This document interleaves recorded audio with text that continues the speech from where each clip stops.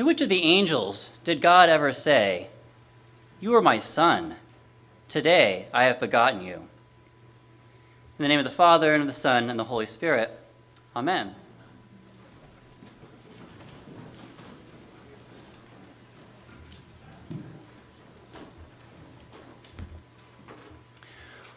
When was Jesus born? My kids and I were having this discussion last week, and I said I thought that our best scholarship these days put it around 4 AD, and my 13-year-old responded, "That's dumb, it should be 0. Well, of course it should be 0, but calculating dates is a little trickier when you don't have a cell phone in your pocket. Well, whatever the precise date is of Jesus' birth, Christmas makes this monumental event a grand celebration, and so we rightly celebrate Jesus' birthday on this holy night. But I think our readings tonight tip us off to something a bit odd about Jesus' birthday. It's not just the virgin birth.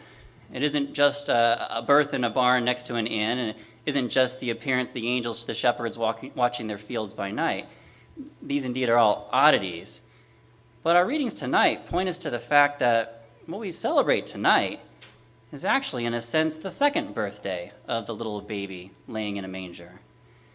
Not that he was turning 2 years old. What I mean is that Jesus' birth from the womb of the Virgin Mary was the second birth for the Son of God, the eternal Word of the Father, who was in the very beginning with God. And this, indeed, is a cause for our celebration. Now, birth, of course, usually connotes a beginning or a start, something that wasn't, that suddenly was or is. This is how normal human births are, or all animal births, and it's how we talk about an idea being born, for instance. At one point, I don't have an idea, and then suddenly the light bulb goes on and an idea is born. But strikingly, none of this applies to Jesus' first birth. Jesus didn't become the Son of God on Christmas night. He had always, eternally, been God's Son. From before the beginning of time, from outside of time and space, from all eternity, the Word whom John speaks about was always coming forth from the Father. And this is what I think we see here in the Gospel of John tonight. John's Gospel opens up here with a much more cosmic beginning than the other Gospels do. We don't have here long genealogies like Matthew does. We don't have the concrete narrative that Luke's Gospel opens up with.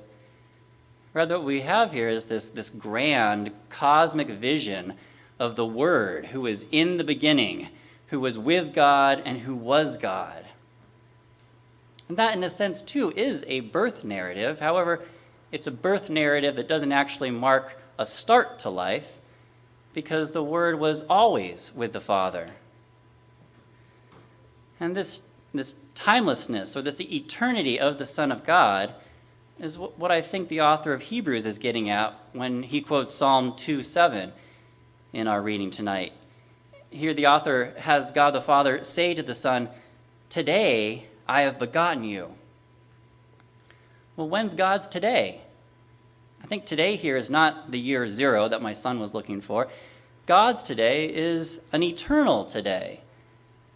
The Son of God didn't become God's Son at the first Christmas. The Word always was God's Son, eternally born and eternally being born.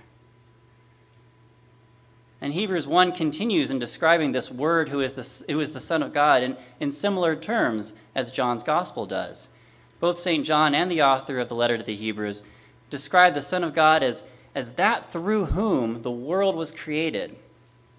The creation of the universe is an action performed by all three members of the Trinity, Father, Son, and Holy Spirit. But there's a specific mediating role that the Son performs in creation, according to John and Hebrews.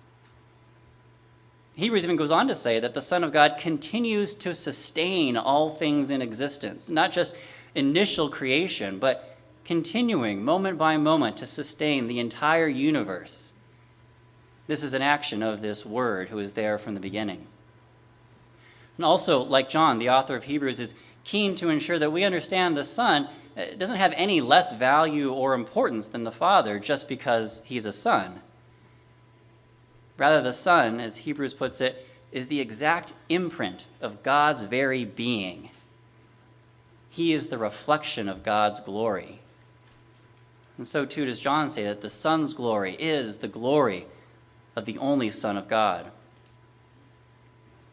And Hebrews 1 goes on attempting to characterize just like how lofty a view of the Son of God we ought to have. Someone might say, well, angels are pretty cool, aren't they? You know, they're kind of divine-like beings. Maybe the Son of God is like an angel. But the author of Hebrews systematically makes the case that, like, as cool as angels are, the Son of God far surpasses any angel. He says in verse 5, "To no angel has God ever said, 'I will be his father, and you will be my son.'" And in fact, verse 6 has God saying, "Let all of God's angels worship the Son."